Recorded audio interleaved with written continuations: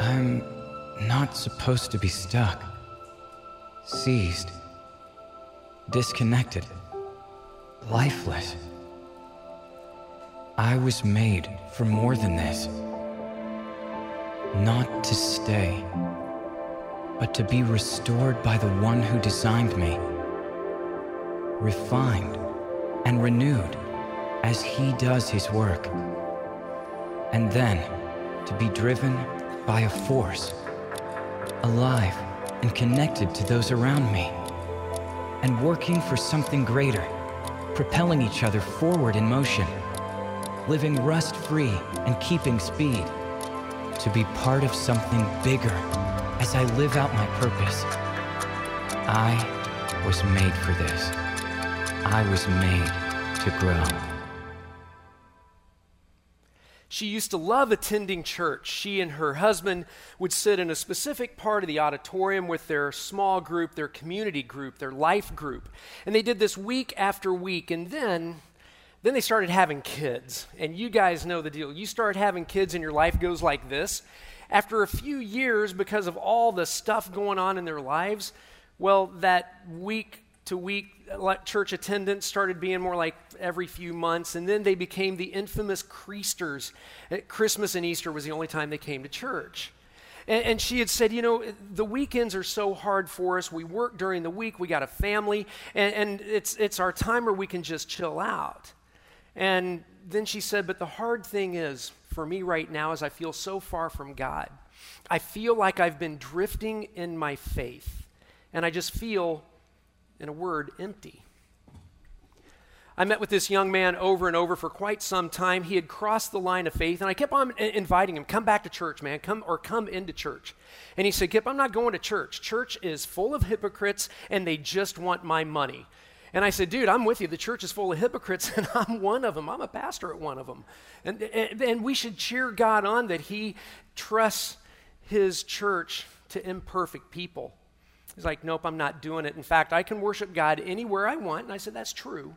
He said, I can worship him on my motorcycle, on my boat. I am not coming to church.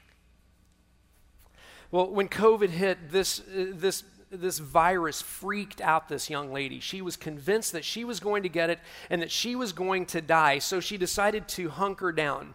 Her job allowed her to work remotely. She learned Microsoft Teams. She learned everything about Zoom, and she was watching us online and other churches online, and it went well for a few months. And then after a time, she started feeling really lonely. In fact, to the point where there was a point where her anxiety levels were extremely high, her level of loneliness extremely high, and her negativity was through the roof. And she just screamed out to God, God, I am so lonely.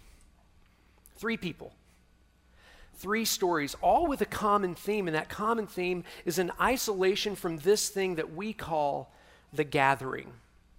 When God created, he said, let. He said, let there be light, and there's light. Let there be animals that creep along the ground. And there were animals that creeped along the ground. But when it came to people, he said, let us make them in our own image. Let us. And he wasn't talking to the angels. It's a snapshot of the Trinity. God the Father, God the Son, God the Holy Spirit. God the Father revealed by the Son, whom we get to experience through the Holy Spirit. Let us. And God says it's not good for man to be alone. I was talking to our director of disciple making, Julie Pitch, and she's just been studying and studying and studying over the past couple of years about really how we can do better here at Cornwall to make disciples. And she said, Kip, I know it's a cliche that Christianity is a team sport, but it's just so true that we grow well together. Have you ever considered that your growth as a disciple of Jesus Christ can happen in many ways, but one specific area is being committed to the gathering? This right here, what we do, whether it's here, online, a mixture of the two. Such is what we're going to talk about today. In fact, if you get anything at all out of today's teaching, get this. When you miss church, you miss more than you think.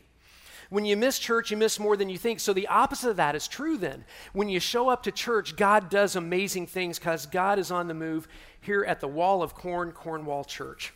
Well, God's got a lot to say about that as we hit week 3 of our series called Growing. It's in this series in which we're looking at 7 fundamental aspects of being a disciple of Jesus Christ. 7 things that we're hanging our hats on, as shown by this diagram here. Pastor Bob kicked it off in week 1. Love God, love others. Having Christ at the center of our lives. Last week, I got the honor and pleasure to talk about what it means to have a prayer life individually, but also a prayer life as a group. I talked about the cost of discipleship because there is a cost to being a disciple. This week, I get the honor and pleasure to talk about this thing called coming to church. So that's what we're going to be talking about today. Actually, this week and next week. Pastor Brian next week is going to be talking about the smaller gatherings of growing in community. So we're going to be hanging out in 2 chunks of Scripture, Hebrews chapter 10, Psalm 95. Turn to Hebrews 10. Let me set the scene for what's going on. I always want to go back 2,000 years and some change ago to that time when Jesus goes to the cross, he dies, and he's resurrected. The most important date in the history of mankind. From that time, fast forward 50 days. 50 days is a Jewish holiday called Pentecost, and that's when Jesus pours out his Holy Spirit onto the disciples and thus begins the seeds of the church. Now, the disciples weren't planning on starting a church. What they were planning on doing and what they did is they were preaching and teaching to the Jewish people, saying that Jesus completes Judaism. So they ended up going into downtown Jerusalem. They rented this huge town hall type place. They set up a stage. They had 3 songs on the front side. They would have Mary Magdalene come up and she'd do some announcements. Peter, James, or John would give a great sermon. They'd do a closing song, and then they'd be done for the week. Okay, that's not really what happened. They actually rented rooms all around town. They had different things that they called campuses. They had the Dung Gate campus. They had the Mount of Olives campus. They had the Golgotha Recovery and Support Group. Okay, they didn't do that. They went to the temple every day. These Christians, and they weren't called Christians at that time, but they were Christ followers, would go to the temple to preach and teach about Jesus because they felt that Jesus completed the Jewish faith. And of course, that upset the Jewish leadership, so they were kicked out of the temple and they were scattered. Here's the thing about it. When they were scattered, this thing called the church starts, and the more the church was persecuted, the more the church grew. Folks, that's important for us because you cannot destroy a church. You can destroy a church building, but it's physically impossible to destroy God's church, and we need to always celebrate that. You cannot destroy God's church. So fast forward 30 years from the time of Pentecost. And these Jewish converts to Christianity were having a really difficult time. There were some teachers who were teaching some false teaching. They were saying, hey, if you really want to be saved, you still need to follow the laws of Moses. Oh, and have Jesus too. For you men, you better be circumcised. Oh, and have Jesus too. And so at some point, an unknown writer who writes this letter to the people, the Jewish people who had converted to Christianity, the letter is called Hebrews. And in the letter of Hebrews, what he's trying to do is present the sufficiency and superiority of Jesus over the Mosaic law. He's saying, listen, you don't need any more of these crazy sacrifices. You don't need a high priest because Jesus is now our ultimate high priest. And for you men, if you want to get circumcised, good on you, but you don't have to do that. And all the men of that time screamed amen and hallelujah. So right before our passage today, the Hebrew writer talks about how you have to hold on to this new faith that you have, how you have to persevere in times of division, in times of ugliness, and how you have to encourage each other. And no matter what, don't stop coming to church. That's what he says all before this. Hebrews 10, we're going to look at verses 19 through 25. Let's kick off with 19 and 20. Remember our main thought, when you miss church, you miss more than you think. But when you come to church, God shows up in a huge way in your life. Here we go. Therefore, brothers, since we have confidence to enter the most holy place by the blood of Jesus, by a new and living way opened for us through the curtain that is his body. Okay, hang on. That's just a lot of stuff. The Jewish audience that he's writing to, they would get everything going on. But let's talk about a couple things in there because it's just kind of weird. We start talking about this most holy place. In the Jewish temple, there was this small area called the most holy place. And one day out of the year, the high priest, the top dog of all Judaism, would go in there on the Day of Atonement to make sacrifices for the Jewish people, for the nation's sin.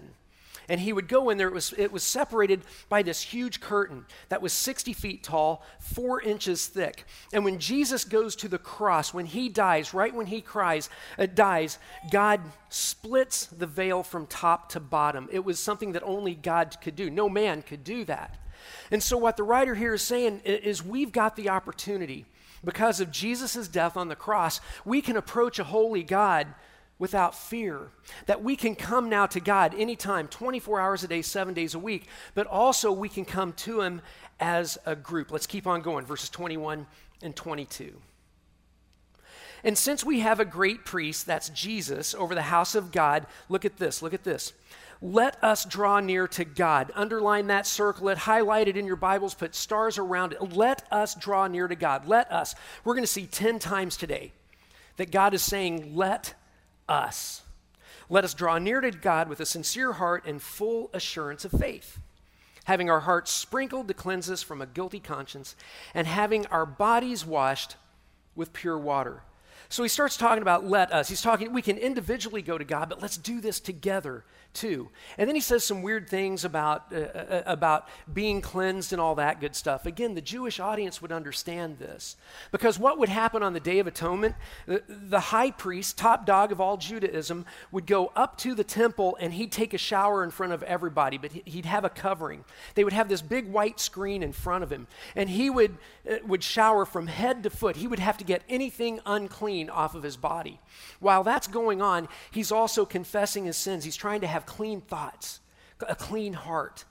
And all of that's going on in his mind. So when he steps in to the most holy place, he's got a rope on his foot with a bell on it, and somebody's holding that rope, because if he was messed up in any area, God would zap him and he'd be dead, and they'd have to pull him out. And so he says, let us draw near to God. We don't have to worry about that anymore because the veil's been torn. We can come together collectively to come to God. And sometimes that can be really hard. And some of you get what I'm talking about here when you've done something stupid that week or the night before church, and you're like, I can't come to God. I got to clean myself up. It'll be a while before I can come back.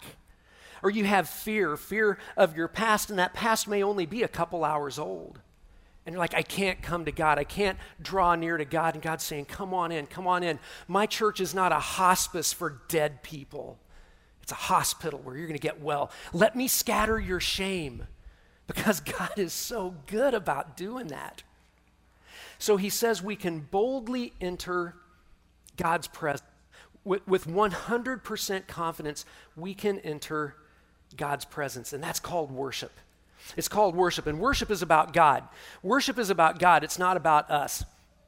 Worship, we get this word worship. It's an Old English word. Old English is talk like 1,500 years ago. Old English is just weird. It's not like, Digby, old boy, let's go play cricket, and then we'll go to the pub and have some fish and chips. Yes, that's bad English accent. Old English is just weird words, how our language evolved. And the word for worship is 2 words put together, worth shape. Think about that. When it comes to worship, what we assign the highest value to, the most worth to, is going to shape us. Worth, shape.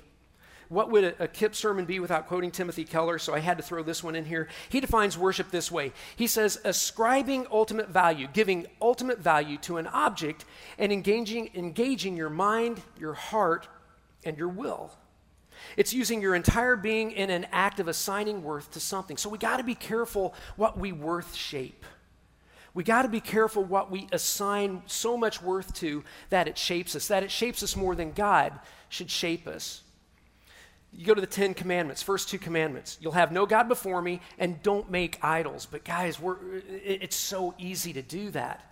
There's so many good things in life that we throw ourselves into, and those things are good things, so many of them are. But when they become the ultimate thing, that's worth shape. That's worship. It can be something as simple as a career.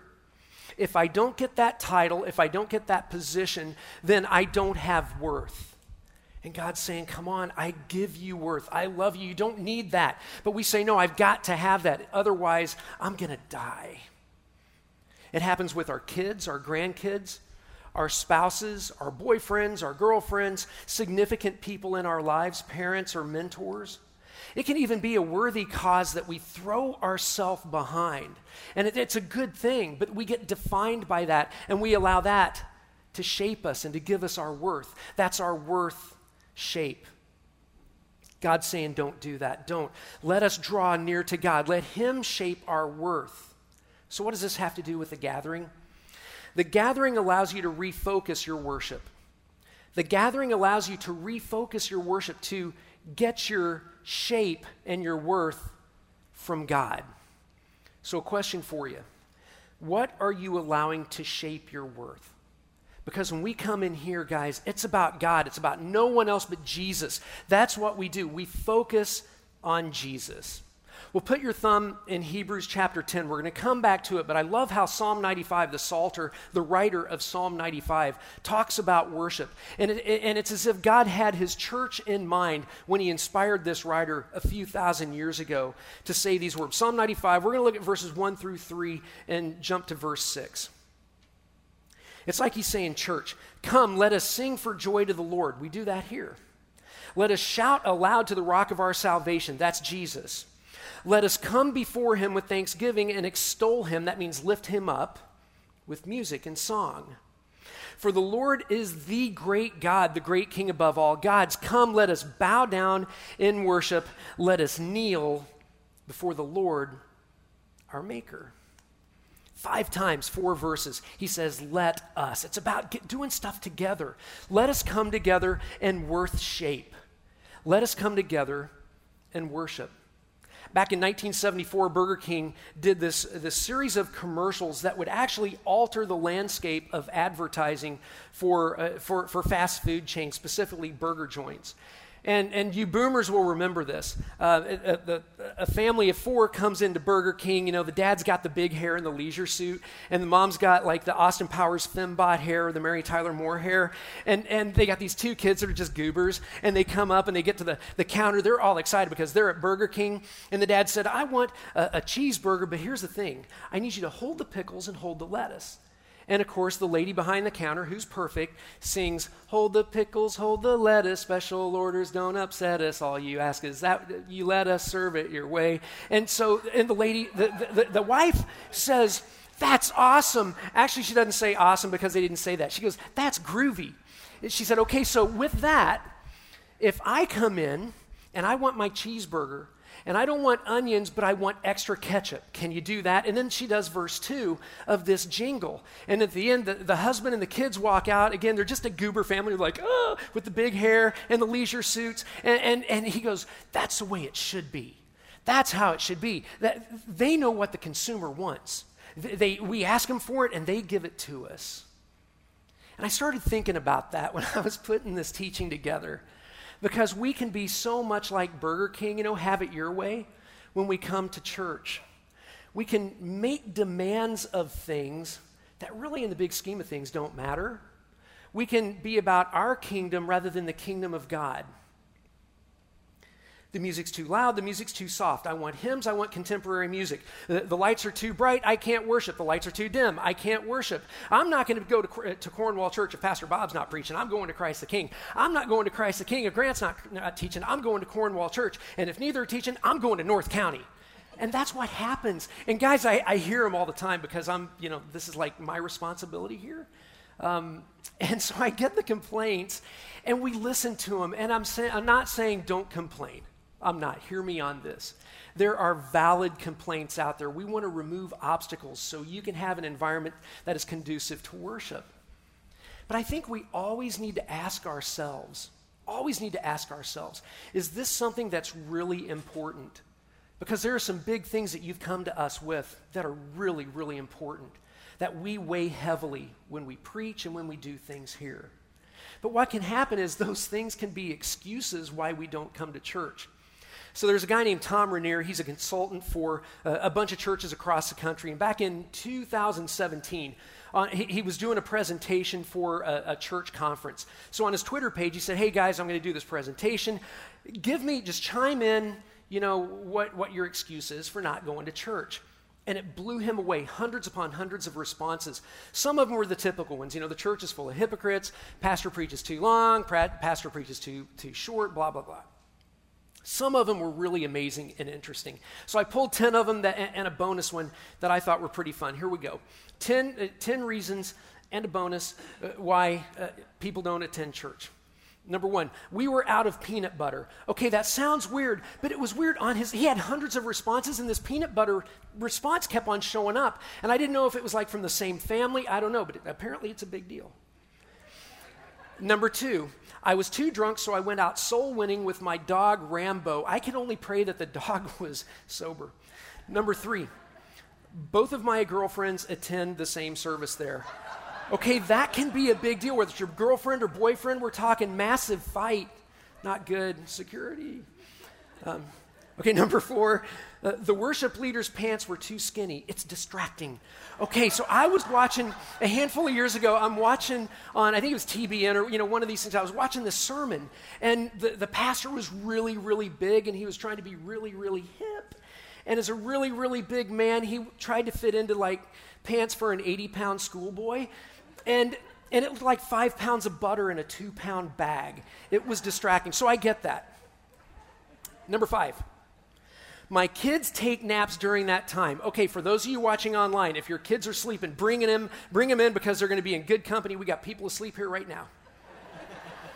Number 6, I think my wife was the one that wrote this one in. The pastor is too attractive. When I see him preaching, I have impure thoughts, and I'm distracted. Number 7, we cooked bacon for breakfast and our entire family smelled like bacon. Okay, true story here. Back in 2011, right before I came on staff here, we would come to the Saturday night service, and in the summertime, we'd do barbecues every Saturday. Well, my family and I lived in Korea for several years. We love Korean food. So, we had this Korean barbecue. We had kimchi. We had garlic. We had this Korean meat that was marinated. It was so good. And we got into the car, and I'm like, oofta, honey, wow, we smell bad. And she's like, kids, take a breath mint. We're going to church. Yes, ma'am. Number 8, the pastor stays in the Bible too much. Sorry. Number 9, I couldn't get the lid off the peanut butter. Seriously, how does peanut butter become an excuse for church? Okay. Number 10, we got burned out at church and have been taking a break for the past 7 years. Okay, I know 7's kind of a holy number, but holy cow, 7 years. All right, this bonus one, I love this one. I just had to throw it in. I'll probably get an email on it. I get hemorrhoids every Sunday, so I can't come to church. Who writes that? And is it like every Sunday? We've got soft chairs here. I'm just saying, for those of you watching online, if you decide to come in on a Sunday and you have hemorrhoids, we're not going to anoint you with oil. We're not going to place hands on you. Ooh. My point is all of those things are about us. We always need to ask ourselves when it comes to reasons why we don't attend church or why we leave a church, is it a kingdom issue or is it a personal preference issue? 5 times the Psalter says, let us, not let me. So back to Hebrews 10. God says, draw near to him with a sincere heart. Draw near to him with a sincere heart. You see, the gathering is about God before it's about us. And we got to remember that. The gathering's about God before it's about us. So we draw near to him with this sincere heart. Hebrews 10, verse 23. Remember, when you miss church, you miss more than you think. And when you show up, God can do amazing things. Here we go. Let us hold unswervingly. Some of your translations say, hold fast. Let us hold unswervingly to the hope we profess. That's the gospel of Jesus. Bad things made good through Jesus who loves us. That in our jacked upness, God steps down into the dirt because he loves us. He takes on our sin. He dies. He's buried. He's resurrected. And because of that, we can have a right relationship with God. Praise God for that. For he who promised, God is faithful. This is all about commitment, is what they're talking about here. That we need to be committed disciples, because being a discipleship is about commitment. Everything about discipleship is about commitment. It takes commitment to love God and love others. It takes commitment to have that prayer life. It takes commitment to attend the gathering. to have a part of someone else's life in a small group or a quad or a Bible study. It takes commitment to connect with God through Scripture daily. It takes commitment to restore hope to the hurting and engage in relationships with people who want nothing to do with Jesus. It's all about commitment. Discipleship is all about commitment. And being committed to the gathering is so important. A handful of years ago, when I was down in Skagit as the Skagit pastor, we had a gal just going through such a difficult time. She and her family, it was so hard. And every week they'd be coming in. Every single week they would come in. And finally I talked to her and said, well, I'd been talking to her a lot. It's not like I had ignored her. I talked to her and I said, it is so amazing how you are here every single week. And you don't know how much that means to me as a pastor. And she said, Kip, I couldn't be anywhere else. Because what happens is I come in here, I hear people singing, I hear people just praising God, and it takes my mind off of what's going on in my life and reminds me that God is more important than what's going on in my life, that He's got me. And I got a church group around here who's going to encourage me and who's going to support me. She got encouragement while she was giving encouragement. That's why she kept on coming to the gathering. That's why she was committed to the gathering. Let's keep on going with this encouragement theme because this is good. Verse 24. And let us consider how we may spur one another on. Spur one another on. Underline, circle, highlight, stars. That's important. Spur one another on towards love and good deeds. Okay, we get to geek out and Greek out. You guys know I like to do this because I'm just weird. Spur one another on. The word's a weird word in the New Testament. And the reason why I wanted to highlight this because it's only used in one of two ways. Spur one another on. The word is paraxusmas. You don't have to say it. Paraxusmas means to either spur someone on, to encourage someone in love, or incite anger and division.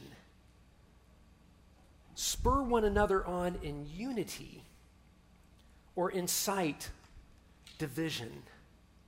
And it's so true that especially in a church, and in the American church, it's just weird to say the American church. The church is the church, but each country, each culture kind of has some things that leak into the church. And here in the American church, right now, I've never seen us more divided than ever in at least my life.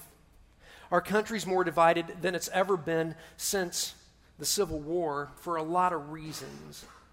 And what God calls on us to do, especially at times like this, is to paraxusmas in love, in good deeds, not in anger and bitterness.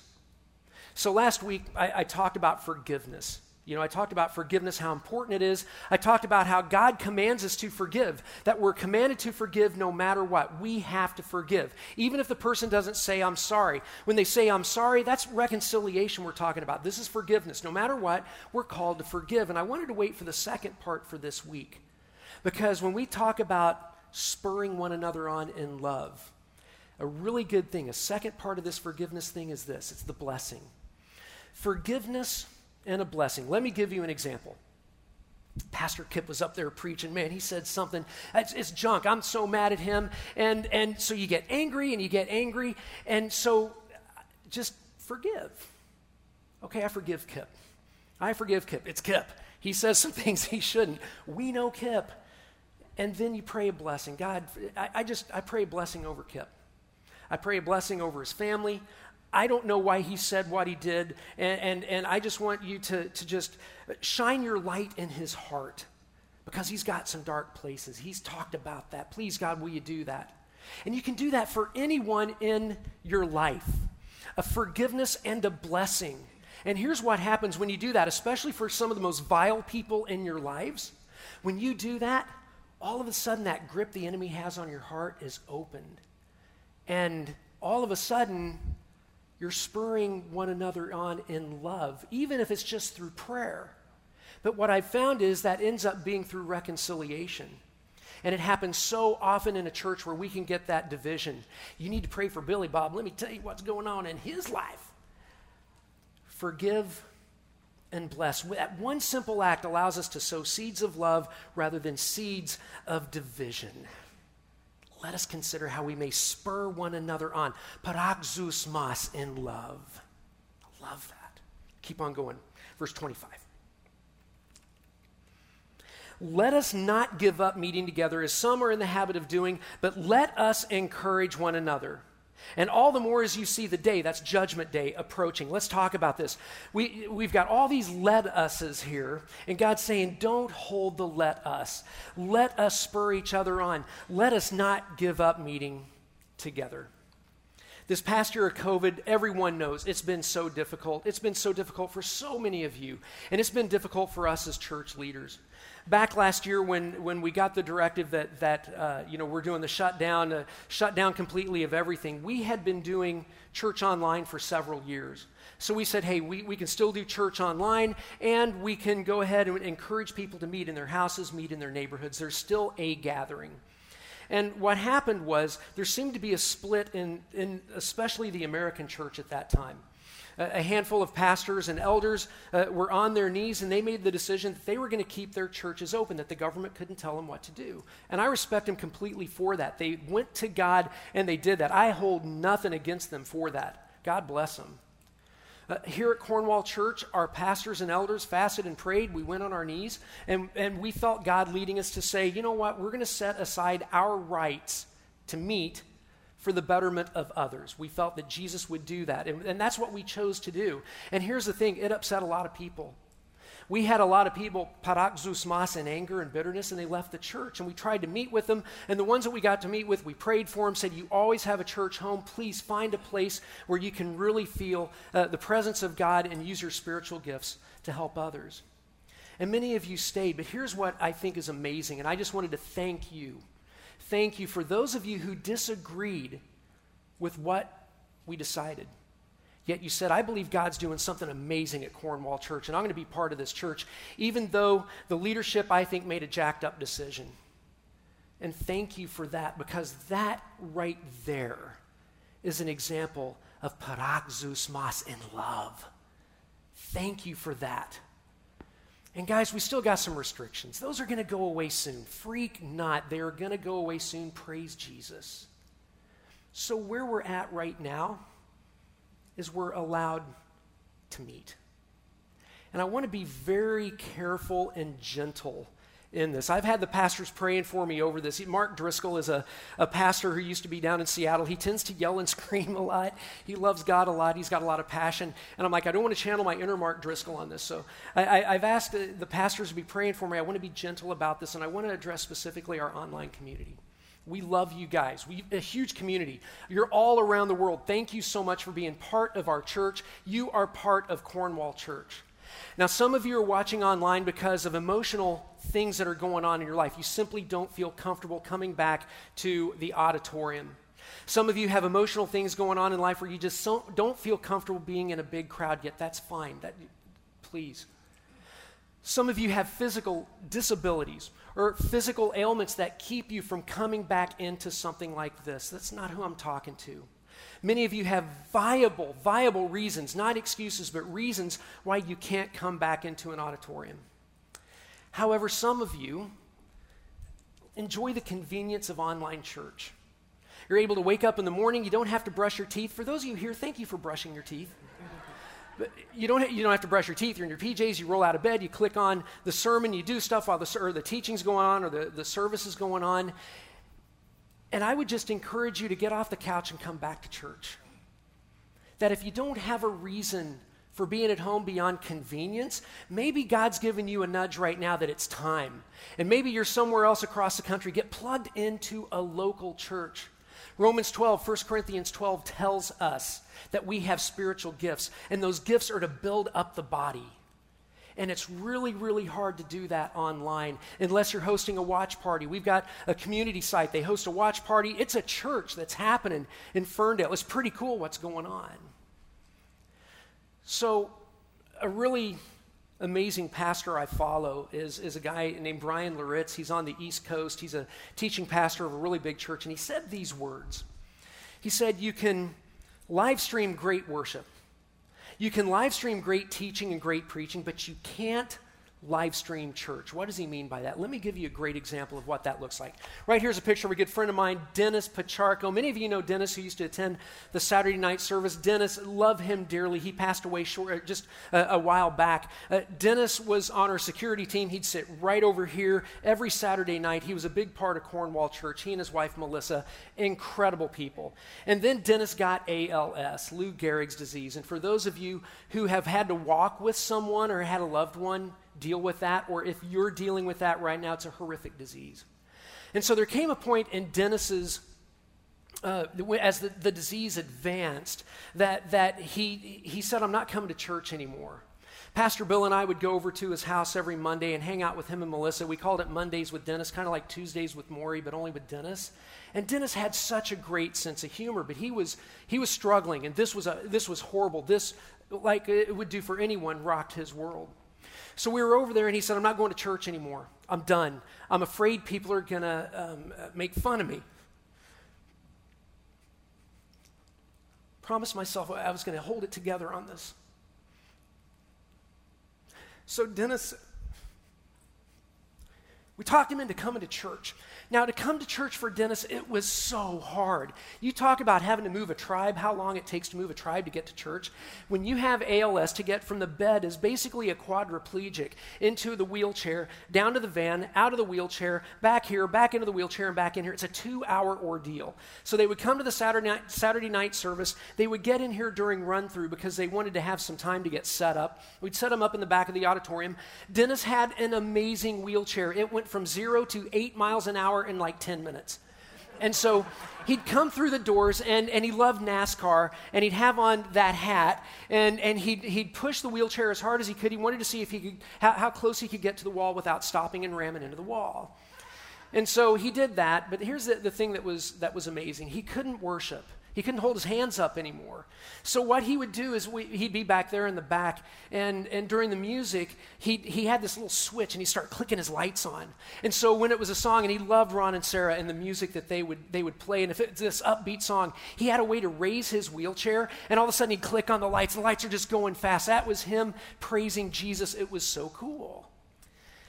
Whenever I'd preach, he liked to mess with me, so I'd be walking, and you guys know how I do. I walk all over the place, and when I'd look back in the corner, he knows that I'm ADHD. It's kind of like, oh, squirrel, whoa. And he'd click on his lights every time I'd look over there so he could screw me up. And if he screwed me up, I'd give him $1. But here's the thing about Dennis.